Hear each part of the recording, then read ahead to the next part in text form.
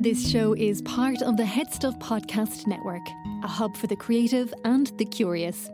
Shows are produced in association with Head Stuff and the Podcast Studios Dublin. Find out more or become a member at headstuffpodcasts.com.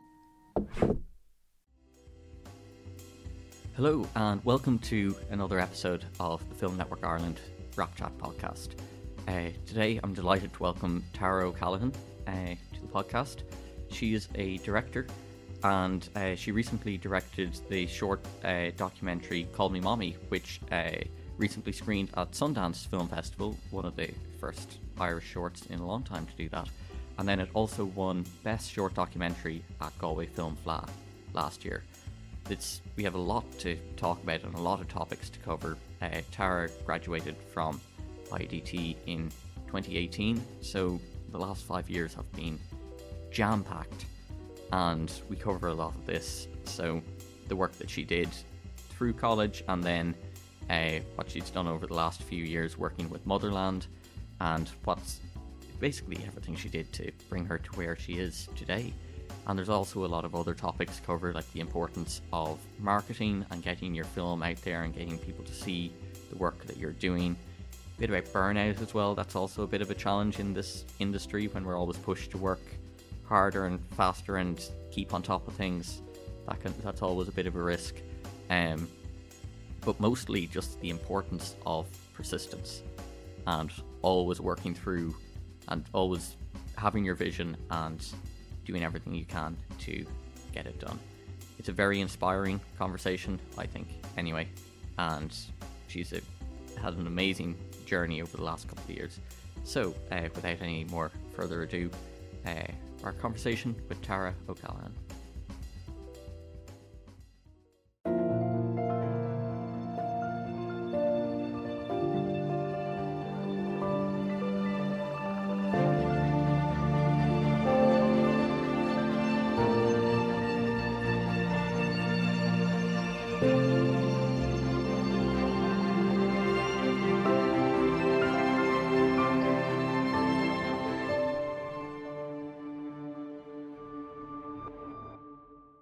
Tara, thank you so much for joining me in the studio today.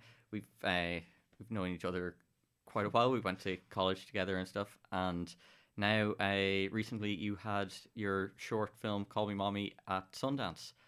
Welcome to the show. Thanks for having me, Luke. Yeah, no, delighted you could make it in. I think it would be really there's a lot of different topics that I think we can and should try and cover if we can, but something I'd be really interested to know is, we graduated from college only about 5 years or so ago now. 5 years already? I think so, 2018. So feels like about a year ago. It really does, yeah. I feel like yesterday. Flown. I know. Time flies when you're stressed. I think there's something I've always heard about, like memories, or like if your life is made up of all these unique memories, but then if every day is so filled and packed and different, I feel like your measure of time gets a bit warped or something. It does. I feel like film does that for you very well. Things move so fast. I can't believe it's March already. That's another thing that's bizarre. I feel like we only started the year a couple of days ago. Yeah, I'm like barely starting any New Year's resolutions. They're still working out what the resolutions are, and I've been saying Happy New Year to people, and very recently. Yeah, and I keep telling myself that the healthy eating starts tomorrow, and tomorrow hasn't come yet, so hopefully that starts soon. Yeah, it's we work on these things. Exactly. But yeah, I guess to bring it back to the very beginning, what brought about your first interest in filmmaking, and what sort of brought you to doing the film course in IDT? Wow. Well, you know what? My mother was always a massive cinephile. So she's biggest inspiration in my life. We would always, be up late watching films. She always bring me to the cinema. Her own father was a massive cinephile as well. So she really passed down that love of cinema to me. I think where it really kind of started for me was in my transition year in school. I went to a great secondary school called Mount Temple, just at the end of Griffith Avenue, and they had a film course in the transition year. And I remember I wasn't always the best at school. It wasn't my strong point, being studious. I never thought I was stupid, but it was kind of rote learning. I never really took to it. And then I remember doing this film course when I was, I don't know, 15, 16, and my script got picked. And it was that kind of feeling of, oh my God, maybe I can, do this thing. I remember feeling so excited and inspired by all like the stuff that was going on in transition year at the time, because Mount Temple was a very like artistic, very creative school, which is great. So I really threw myself into that. And then just from there, I started developing a portfolio, which brought me to IDT. And yeah, I did 4 years in IDT in the National Film School, which, to be honest, I don't think I was very ready for at the time. I remember just doing the leave insert and thinking, right, I'm going to have a break now for a year or two. So I took it very easy for the first, two years, maybe 2.5 years of IDT. I was very young starting. Looking back, I kind of, not that I wish took it more seriously, but I think I was just, I had a very young mindset. And then I remember when fourth year came, we got a chance to do the grad film. That was very exciting because for me, I'm very much a doer. I love doing things. And, once we kind of got the opportunity to spend a whole year on just making a film, I was like, okay, let's go. This is exciting. And I remember actually it was the summer before fourth year, me and my mother went to Galway, which is brilliant. She brought me. We went on a whim together, like a girls' trip. And I was so just like blown away and captivated by all the films at the flat that I was just thinking, oh my God, like I want to be here. I want to be with these people. The people excited me. The films excited me. The buzz. It was an energy that I wanted to be part of. So I remember thinking, oh my God, like if I can get my grad film into Galway, like maybe I can do this thing called filmmaking. And luckily enough, my grad film got into Galway. It was in the programme. Eve Collins, the programmer, accepted it in. Who's brilliant there in Galway. And I remembered that. It's so funny. You always remember your first moments. I'll never forget my producer, Jack Cowick, on that grad film, ringing me and telling me we got into Galway, and it just burst into tears. It was the best experience ever. So from doing that grad film, it just kind of, kick-started all the kind of the rest of the bits that I ended up doing. Very good. Yeah, no, I feel like it was, well, from what I remember, it seemed like nearly a switch went in your brain or something, and suddenly you're just fully go from there. And then I'm as shocked as you are. I'm not shocked. Thanks, But Luke. you're welcome. But then you started working with Mother, or was it you started doing music videos then from out of college, or? Yeah, so it was kind of funny. Like I wasn't fully satisfied with my grad film. I feel like the grad film gave me such a lovely taste of kind of like what to expect with filmmaking. I remember just not being very satisfied with the end product. But I couldn't really put my finger on what that was for me. I was like, it's not the way I want it to be, but what is that, So I was kind of like, right, I have a lot more to kind of learn here. And for me, it was like I really wanted to figure out my own voice, my own style, what I wanted to do. And I remember it was the summer after I did my grad film. And at the time, short film was long form to me. It took a year to do. It was quite long. And I wanted to do something that was short form that I could put my own stamp on, and I became absolutely infatuated with music videos. And I think that was the massive change for me in my career, in my kind of progression as a director, because I was looking at kids my own age who were doing music videos. I mean, I remember I was finding there was Karina Evans, there was Anton Tammy, there was Brother, some amazing music video directors who were doing some really cool stuff for rappers out there. And I was blown away by like the visual effects, the animation, everything that they were incorporating in their videos. And then I Googled them and I'm like, wait a minute, they're my age. And then that was so inspiring to me as a director. Because I think when you're in film school, you're looking at directors who are maybe like 40 or 50 sitting with a cigar, old Hollywood. And you're learning with these old men who it doesn't, for you as a young woman to put yourself up, it doesn't really feel achievable at the time. But then when you're looking at filmmakers you can see yourself in their shoes, that to me was what really excited me. So I kind of embarked on developing my style through music videos, and that was so exciting. That was such an incredible experience because through doing those videos, I learned so much. I did a lot with myself and my friends, and a lot of people I met in IDT. IDT was so great for kind of connecting me with some really, really talented people. And we all kind of came together. I made a few rap videos, and then I as well kind of learned how to edit through doing those videos as well. I was just doing a lot of wacky stuff that I loved seeing, and I was like, let me just try and put this in these videos. So that was where I think my love for the craft really developed in doing those videos.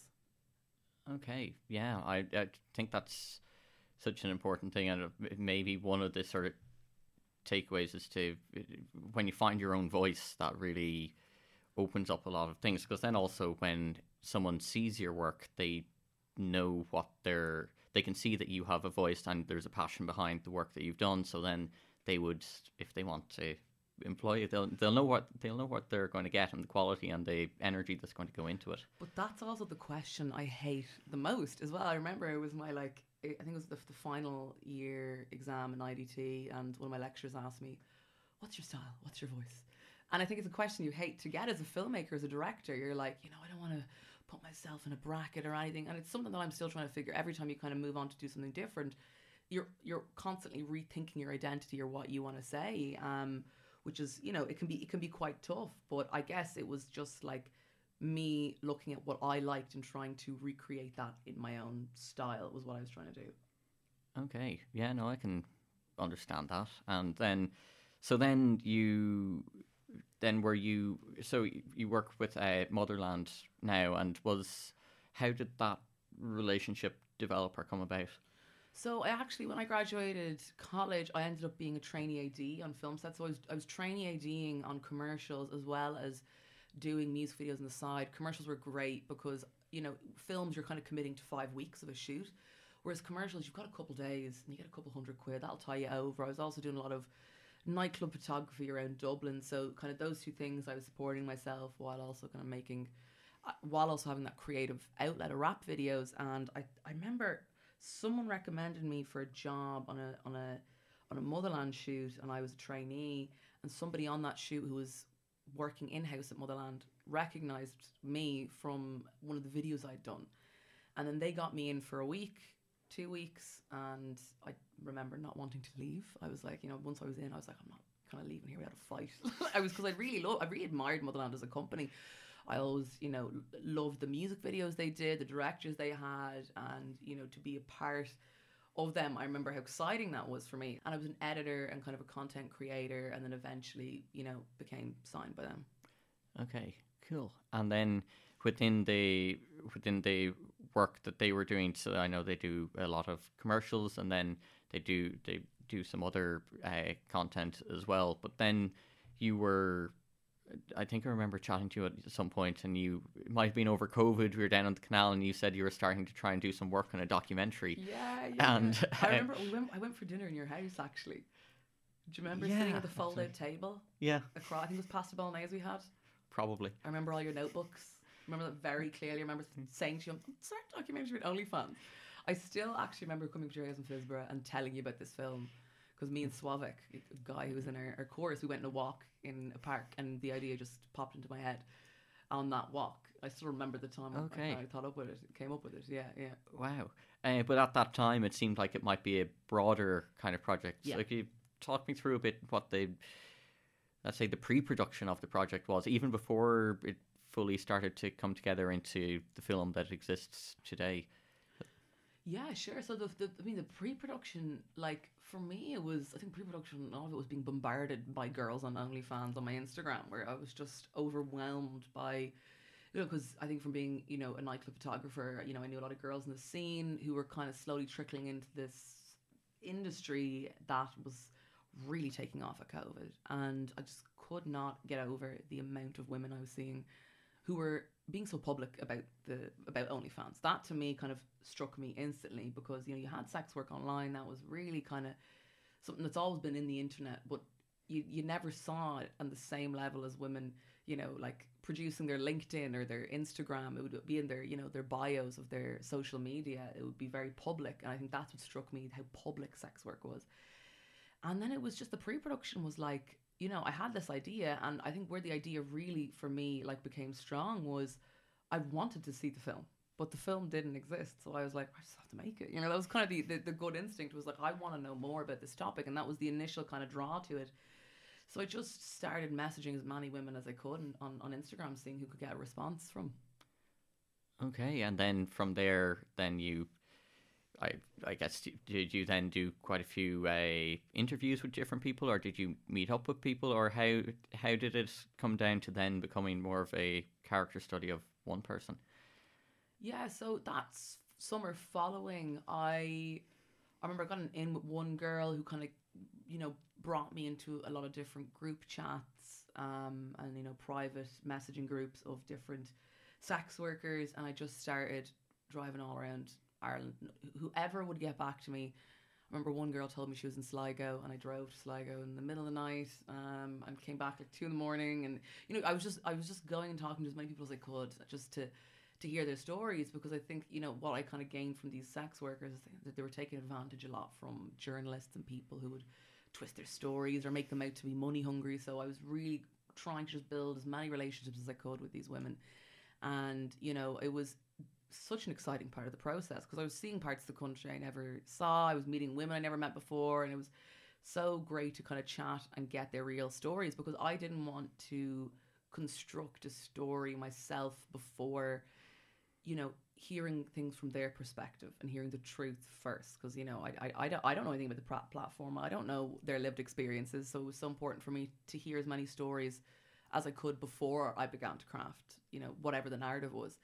So, originally, when I was still ignorant to what sex work was, I wanted it to be more of kind of a vox poppy, you kind of had 4 girls framing a short doc, which was more about the platform. But then the more I got to know the women, the more, work we did. Yes, it was meant to be about 4 women, and we set out to do that. So we shot with 4 women. And I got to know them more and more and more. They had some incredible stories, but then you kind of realize, you cannot really get into the depth of a subject in 2-3 minutes. You're only kind of really scratching the surface of something.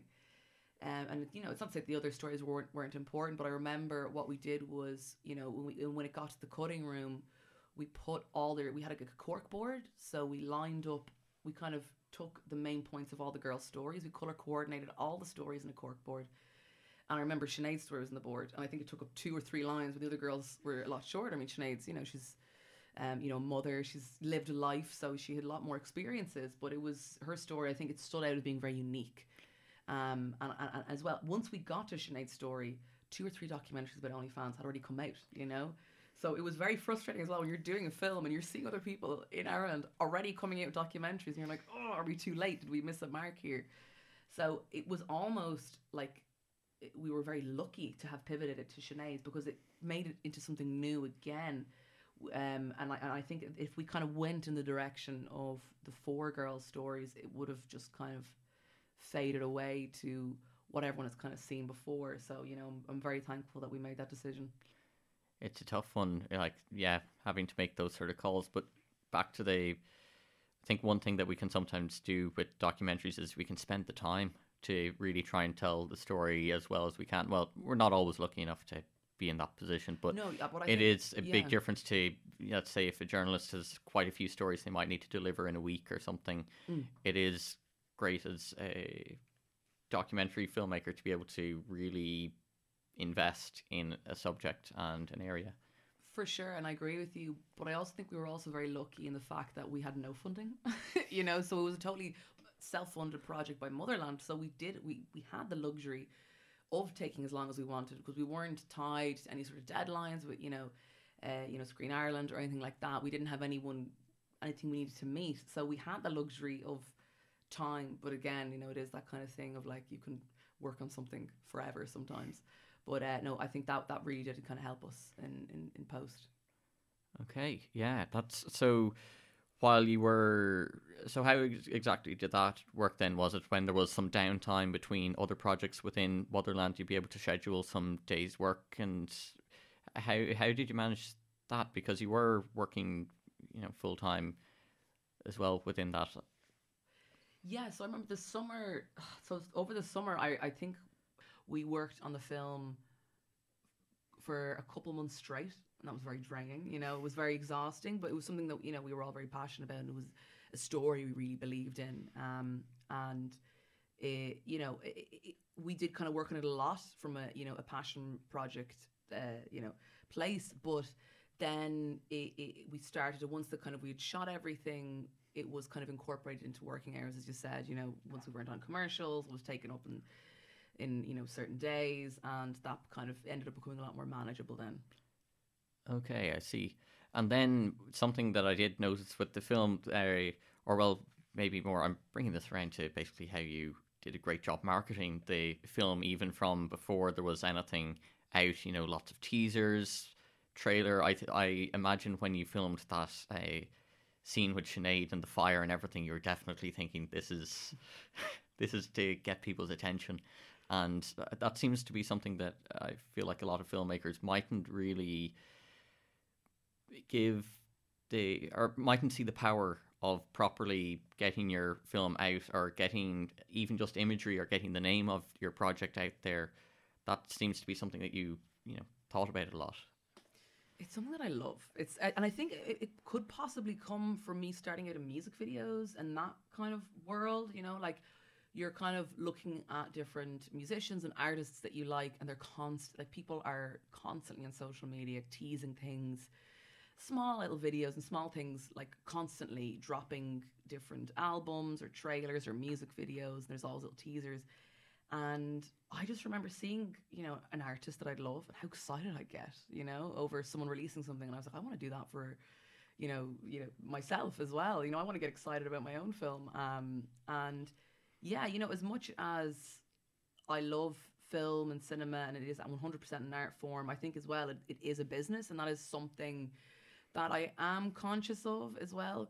And I feel like now we also have to think of social media as another job. It's another part. Like, I would use my Instagram more as a portfolio of work as opposed to like a personal page at this stage, because it's a great place to showcase your work and what you're about. But yeah, it was a conversation that was always happening behind the scenes. How could we promo it? How could we tease it? How could we put it out? And I think it's a great way to build a bit of a buzz and an excitement around your film. And I remember I had like a phase, I think I wrecked a lot of people's heads over this, but I had like a 3-tier phase, like drop of the trailers of the film. So, I wanted to release something, incredibly ambiguous, and then I teased a little bit more until we kind of dropped on District, and then released the info about Krakow. So that was a lot of fun. That was really a lot of fun. Okay, yeah, I feel like, Instagram is such an amazingly suitable tool for filmmakers to get their work out there. Like, people would always talk about the importance of having a website and a portfolio space and everything, but in a lot of ways, Instagram is just incredibly accessible, and it's easy to keep reminding people of your work, and people will constantly keep seeing it if you just post some stories and post some posts then that are making the portfolio and the... Yeah, and I think it's so important to remember, you don't know who's looking at your Instagram. You don't know who's going to see it, who's going to be a future collaborator, future DOP for you, or future editor. You don't know who's seeing that, who's going, I saw your thing on Instagram, that was class. That's exciting. I think, I'm not the biggest fan of Instagram. I think it's another job that's been tacked on to your job of already creating content as a filmmaker. But, if anything good comes from it, is that opportunity to, be exposed to a wider group of filmmakers who you could, work with, as an animator or whoever else. Like, it's, and I think that's what's exciting for me, that those possibilities of collaboration. Yeah, it is. A lot of this stuff does end up being rolled into our work. But then, okay, so you finished the film, the trailer was released, and then it started going to film festivals. And tell me a bit about that kind of experience. It was a very scary kind of experience initially, because, the film we do show kind of explicit sexual content in the film at the start and at the end, and it was kind of like, we made a decision to keep it in, but I think what we were very conscious of as well, that, okay, this is going to exclude us from a lot of film festivals, basically, because, a lot of film festivals are family friendly and they're not going to show porn in their festivals, which is fair enough. So I was kind of very apprehensive. Are we going to get into any festivals at all? Are we kind of cutting ourselves off? But I'm quite happy I made that decision, because, I think it'd be a bit embarrassing as a filmmaker to make a film about sex work, but being too afraid to show it wouldn't really be great. So, we were like, whatever, we put it in. So, you're always kind of holding your breath with the festivals. We got a bunch of rejections straight away, so your confidence is knocked. We got Krakow. Krakow was amazing. We had an amazing reception. I flew over for it, and that was the kind of first time seeing it on the big screen, full audience, super exciting. And then we had Galway, which was unbelievable. I'll never forget having my name called there in the audience and having absolutely nothing prepared, going up on stage. Because again, like, you're getting a few knocks, so when you end up winning something like the Fla. And as well, it was quite emotional because I'm sat there and you win something like that. You remember the time when you went before you had a film, and just thinking, I want to be here. And I think Galway is a festival, or the Fla is a festival that's always been quite close to my heart. So to win at a festival like that, that's so kind of personally important, was just your head's kind of spinning as you're standing up, and it was just like, I think I will never forget that moment. Honestly, it was great. And then kind of Sundance came around, which was even more amazing. Yeah, how was Sundance? So I know you did travel over for that as well, and I know I've never been to Sundance myself. Like, I imagine it's quite different from Irish festivals. Can you give me some examples, maybe? Oh my God, yeah. I don't honestly. It's like I don't even know where to begin sometimes when I talk about Sundance. It's an incredible community. I've never felt more looked after by a festival. Like, they really care a lot about, who you are, what you're doing, where you're going. They're so supportive. They're very inclusive. And, their whole kind of mantra is supporting emerging filmmakers and giving a platform to kind of cultural issues that are happening right now. So it was not only exciting for me, but for Sinead to come over as well, because we had talked about, what if we got into Sundance, as because we were both delusional, and the fact that it actually happened, we couldn't believe it. So I remember Sinead was driving around in taxis and lifts, or in Ubers, sorry, around Sundance, and taxi men would recognise her and offer her free lifts. And I was so excited for her. I was like, that's amazing. So she was getting chauffeured everywhere. It was great. And then you end up at you end up at the director's brunch, and you're sitting around, the directors. And it's such an inspiring place, I have to say. You're absolutely shattered and exhausted majority of the time because you're up, really, really high altitude, -10, snow up to your head. So it's a real culture shock, the whole experience. But it was incredible. Wow. Yeah, it did look, it looked like a great event. And so with Sinead, like, she's in her work as a sex worker and being a person on OnlyFans, it is quite a vulnerable position, really, to be in. And I think that's often sometimes something that comes up with making documentaries. You're often working with people that are on the peripheries of certain things, or they're living a life quite different to what most other people might live. But then there's a bit of a duty of care that then kind of comes in as filmmakers, I guess, as well. And how did you approach that with her, in terms of being like, okay, well, this is the film we want to make? Now that's really interesting, and I think that was also one of the things that drove us, kind of pushed us into Sinead's direction. Not the main thing, but definitely one of the things that made us focus the story on her, because the other girls that we were shooting, they were quite young, they were just starting out, and I think especially as a documentary maker, you don't want to take advantage of your subject. You want to be quite open and honest. And I think for me, that's what always drew me to Sinead, was her confidence. She was so strong, she was so sure of herself, but also she'd done a lot of media interviews and things before the film. So I knew she was well adjusted to this kind of environment. She was well able to deal with it. And I think for me it was quite important, because we weren't just dealing with sex work, we were dealing with her life, her story, her family, her kids. It was a lot. She was really trusting me with a lot of her life. So I had a lot of great people around me in Motherland who were kind of advising me as well on how to approach things, because I'd never done, just want to say, I'd never done a documentary before. I trained as a drama director. So I kind of woke up one day and said, I want to do a documentary. And then it kind of brought me here. So it was great because Motherland are quite documentary focused. There was a lot of people who were, I was able to go to and chat to and get advice. Especially the executive producer, Ross Callaghan, would kind of say, be open, be honest with her, include her, chat to her. So, he did Love Yourself Today, a great documentary feature. So it was kind of great to have those people around me at the time who had experience in kind of dealing with people or subjects.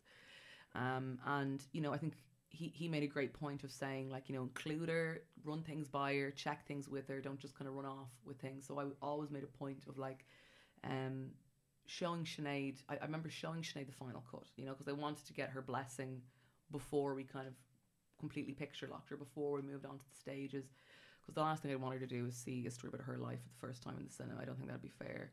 So I think, it was just a constant, like, open stream of dialogue between me and her, and we became very, very close. Like, I wasn't just seeing her. I wouldn't just show up on set with a camera and say, tell me about your life and your deepest secrets. You know what I mean? It was, like, so important that I was building a relationship with her throughout that process, and we became very close. Like, I was texting her today, we talk all the time, so it was great in the end. And she was so involved in the film as well. I think that helped us a lot. It wasn't like I was trying to pull stuff out of her.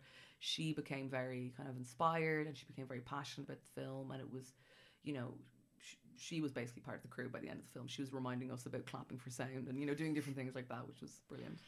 Okay, brilliant. And I feel like really a lot of it comes down to, at least for myself, it's sort of showing respect to the people that you're working with. You're understanding, you're just respecting what they're For giving, sure. and then trying to reciprocate as much as you can. Yeah, and I think, there with documentary and kind of dealing with subjects, for me, I think a lot of tough parts at the start came for me because a lot of people dropped out of the film very early on, and it was really, really hard as a filmmaker to try and constantly find inspiration when you have nobody attached to your project. That was really, really tough. But also being understanding from your subject's point of view of why they're dropping out. That was hard as well, you can't really be mad at these women. So it was, because, sex workers have a lot of tough things they have to deal with in their life, a lot of things they come up against with journalists. But, I think being respectful of them and their positions, it kind of, it worked out, in the end, it kind of ended up bringing us to Sinead's. But, there was definitely a lot of bumps in the road along the way. Yeah, and I think I don't know if failure is quite the right word for it, but the rejection is such a huge part of this industry and nearly a daily part of the work we do. And do you have, like, ways of working through that? Is it just something happens, you're just like, okay, I'm going to move on quickly to something else? Or how do you approach that? Because I feel like everyone's got different ways. How do I approach failure? Oh my God. Maybe rejection is a better word. Rejection, yeah, Jesus. I mean, I guess persistence. Just keep on pushing. That was for me. It was like, I remember at certain points, I was kind of saying there a minute ago that we had nobody attached to the project, which was terrifying. You kind of go and you pitch a film, it sounds great, with all these people attached to it. 3 months down the line, every single person's dropped out. So I remember just constantly trying to find a cycle of new women. And I think that was it for me, was just not give. I couldn't quit. I was so excited to actually do a first film, after college and do something, and it was great. I personally just, I don't know, there was just something in me, I couldn't let it die. And yeah, I was just, I think it was great as well having Instagram. I was always just trying to hit up new women. I was always trying to kind of get people on the back burner. But yeah, I don't even know how to answer that question. Like, to be honest, how do I deal with failure? I don't deal with failure. I don't. You don't accept it. I can't. I don't know what it is. It's like, I think it's almost, do you know what it is? It's my fear of failure that drives me as well, half. It was like, you invest, I felt like I invested so much into the project. I was like, this can't be it. I've got to try again. I've got to try from a different angle. I was always kind of looking for another way in, I guess. Okay. And then, it all worked out. I know. Who would have thought? Yeah, the persistence is such an important thing. And I think something that you've mentioned a few times as well is this whole thing of there's something that you want to see in the world that you don't see existing currently, and then you just sort of decide, okay, I'm going to be the one to make that happen, which is, I guess you might call that the vision of a director or something. I don't know. I think it probably is, but I think it's really easy for me to identify that now, looking back. I think hindsight is 20/20. So at the time, I was just, I don't know, like, I was very young and naive, and I didn't know what I was getting myself into at the time. and it was it was a great project and it was a great journey. Very tough at times, but very happy that we persisted, especially for all the team because this was my kind of first real film outside of college. So a lot of people who I really looked up to and respected, who our amazing DOP Albert Huey, our composer James Latimer. It was like doing something for all of us. So I'm just so happy that we can all kind of be proud of this film in the end, when sometimes you're kind of, especially I think when you're doing a documentary, you feel like you're looking into a black hole. You think, will there ever be an end? Yeah, and even with the project that is relatively short in terms of runtime, like you've said it yourself, there was 4 other people that were filmed within it. There, so much goes into it. It's almost like you're seeing a trailer for, a much. You only get the very cream makes it to the top and makes it onto the screen at the end, but the amount of work that has to go in the behind the scenes is massive. But I think also though, with the best films that are made, you can kind of tell that so much more was done behind the scenes. Like you could tell that the time had been spent, the respect was there, the understanding was there with the with Sinead. So it was brilliant to see that on screen, and it's a great film. Yeah, it's funny because I look at it and it looks like such a nice little piece, but like the amount of hours we shot that did not even make it close to the screen. I remember once me and Albert were shooting with Sinead in the middle of the night. I think we shot all night long, this entire sequence, because we kind of cover an assault scene in the film. We spent so many hours shooting it. I don't think we even put one shot of that in the film, and it is kind of crazy how much can kind of end up on the cutting floor at the end of the day. It is, but it also takes the bravery to be able to just say, "Oh yeah, sorry Albert, sorry Sinead, all that." It was part of what made the final piece, but it's not, even if it's not there at all. But I feel like it takes a good bit of bravery to be able to, let's say in inverted commas, throw out so much work. But never be afraid to kill your babies. It's an important one. It is, yeah. If there was any advice you would give to you from 5 years ago, what would I give to myself? I don't know. I don't know if I give myself any advice. Maybe. See, I think looking back on it, I've learned so much from it. So it's kind of tough to kind of look back. But maybe I wish maybe I did a paper edit. I remember we did a first interview. I wish I did more of a paper edit of our first interview, because I think that would have guided us a lot more into what we needed to shoot next on the film, if that makes sense. Okay. And could you explain what a paper edit is? Yeah, so basically it's kind of like, so you would do an initial interview with your subject, and you would basically break down the key points of your subject's story, and then you'd break that into a structure for your film. So then you kind of, once you do a key interview, you ask them a bunch of questions of, whatever interests you about their life. You're then taking that and molding that into a story for your film, I guess. And I wish I had done maybe a better paper edit, because I went into it so blind. I knew so little, and maybe as well, probably I think I would have benefited a lot from maybe reaching out and meeting up with other filmmakers at the time who were documentary makers, or people who I kind of work I admired, contacting them and asking for a little bit of guidance, because I just was like doing everything and anything I could to do the film, and I wish maybe I had a little bit more of an idea of how to approach it better, so I wasn't kind of maybe chasing a bunch of dead ends that didn't end up anywhere. Sure. Okay. And then will Call Me Mommy be a screening? Does it have more screenings, or will it be online, or do you know where people can see it, or will be able to see it if they would like to check it out? Yes, so it will be coming out eventually, and we're still kind of figuring out at the moment where exactly it's going to live. But we have at the moment 4 festivals coming up for the film, which is great. So it's still doing a bit of a festival circuit, which is very exciting. And then it's going to be exciting to just finally have it out online and for the world to kind of finally see the finished thing. So I'd say that'll happen in the next couple of months. Cool, excellent. So then, there is Call Me Mommy, but then you're also still working away as a creative director. Would that be the correct title for, I suppose you're in-house creative, maybe with. Well, I'd be an in-house director. In-house director. Motherland. Yeah. Yeah. So but it is kind of a weird profession as well, because not a lot of directors are in-house, so it is kind of hard to define that role. But it's so I do work full time still in Motherland as a director. But so I would do kind of commercials with them, but also kind of I'm looking to develop Call Me Mommy into a narrative at the moment.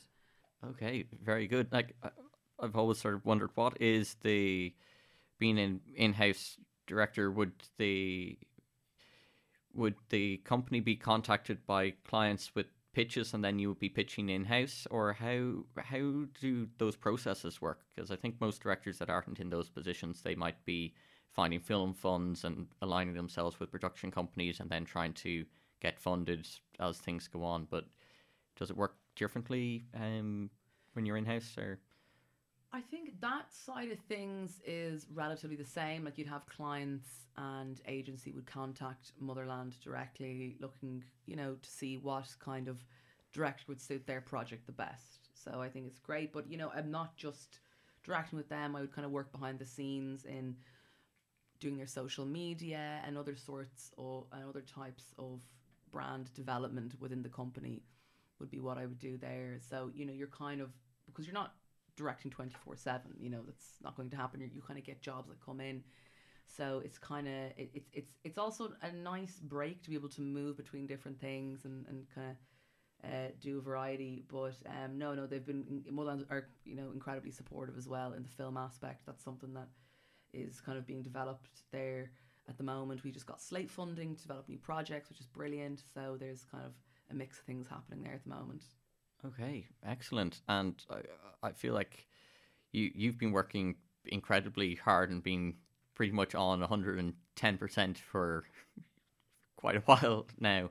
But like what's the last year or so been like? Or I know you had to take a bit of time out of work there, if you're willing to talk about that.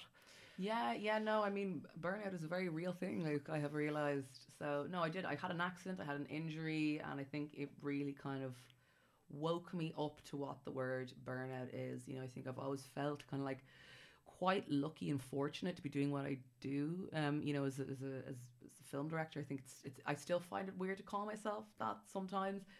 And it's like, I think I got into a rhythm of kind of like ignoring my body and just pushing through, especially when you're doing a kind of a self-funded project like Call Me Mommy. You gotta put your whole self into it. If you don't, nobody else will. You're the director. Nobody else really cares about your project except you. And I think I'm very aware of that as well. That it's kind of it takes a lot of your heart and soul when you're doing a film.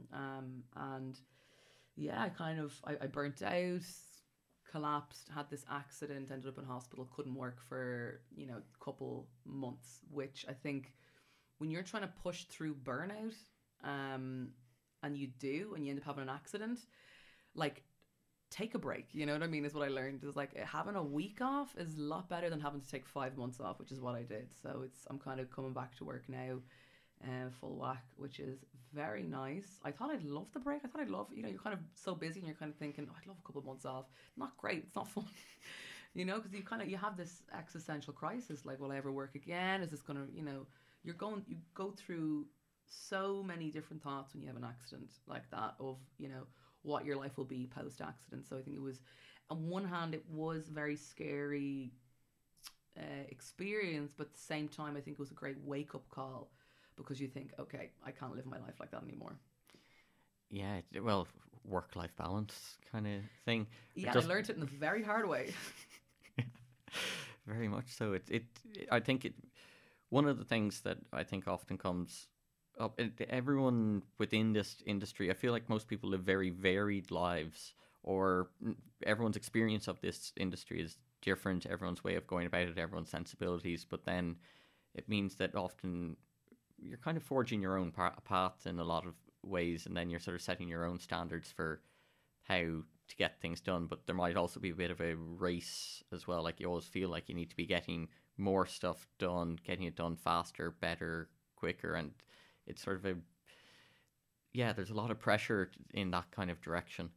Huge. And I think any person who's kind of, up and coming or starting out in their career, or anyone who's established, feels that constantly. And again, that kind of brings me back to social media. Like, you're always being reminded on social media of the things that you're not doing or the things you're not achieving. And it's so toxic. I mean, like, I would absolutely love to just delete my Instagram and just not look at it for a year.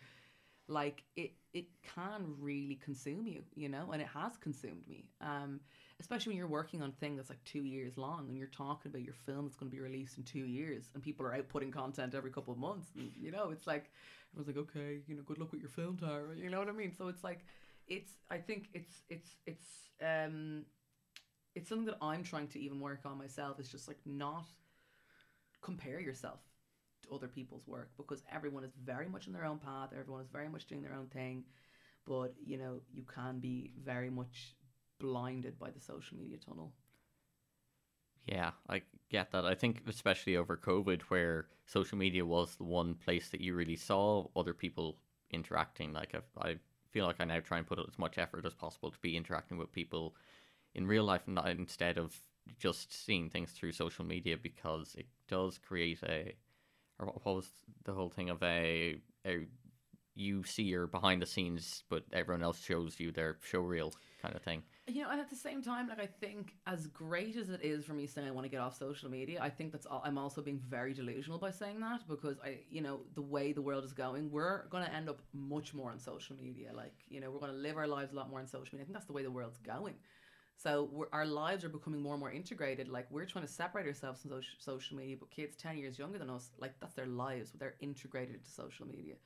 So I don't think it's ever a thing that you can escape. I don't think it's something that we're going to be able to escape. Not right now, I don't think. So I guess it's like figuring out a way to, I don't know if it's like managing the accounts you follow or the type of content you intake. I guess that's, for me, is like the type of content I intake. I don't want to just be TikToks about, food or, different silly tricks. It's like, how can I switch up my algorithm, I think, is what I'm trying to be more conscious of, because I know I'm not going to get off my phone anytime soon. I don't think we will. So yeah, I guess I think I'm trying to be clever about the impending doom of social media never going away. How can I play that? Yeah, well, you can make a documentary about it. Make a documentary. Oh God, yeah. That will be a very long term project. Well, we'll begin to sort of wrap up, but I suppose as a final question, is there, if you were put in a classroom with, let's say, a first years from IDT and told, give your sort of words of wisdom or thoughts, or what information might be helpful, is there anything you think that you would have to say? I think if I've learned anything about anything, is that, talent is 1% and persistence is 99.9%. I think people can be very afraid. I think especially women can be very afraid to ask for things and push a vision, push an idea. But I think you should never be afraid to kind of fully execute what you want to execute, to put your stamp on things, to be persistent, to read, to learn, to always look at other films, always look at other content, because one thing I realized when I was doing Call Me Mommy is that, whatever idea I had, someone has probably thought up that idea and done it 10 times better than me. So I remember trying to watch like 2 short docs a day for like a year to prep for Call Me Mommy. And that was huge. It was a huge help for me, just really educating myself in what I wanted to do. So I think it would be a combination of just being persistent with your vision, educating yourself in what you want to do, and as well, like, putting yourself out there and connecting yourself with people outside your circle. Reach out to that DOP you want to work with, that you think is out of your reach, because you never know who's going to get back. You never know who's going to say, yeah, sure, I'll do that thing with you. So, just keep being delusional and, and just putting yourself out there, because it will work eventually. Yeah, I think that's great advice. And thank you so much, Tara, for coming on to the show today, and best of luck on whatever comes next. Thanks for having me, Luke.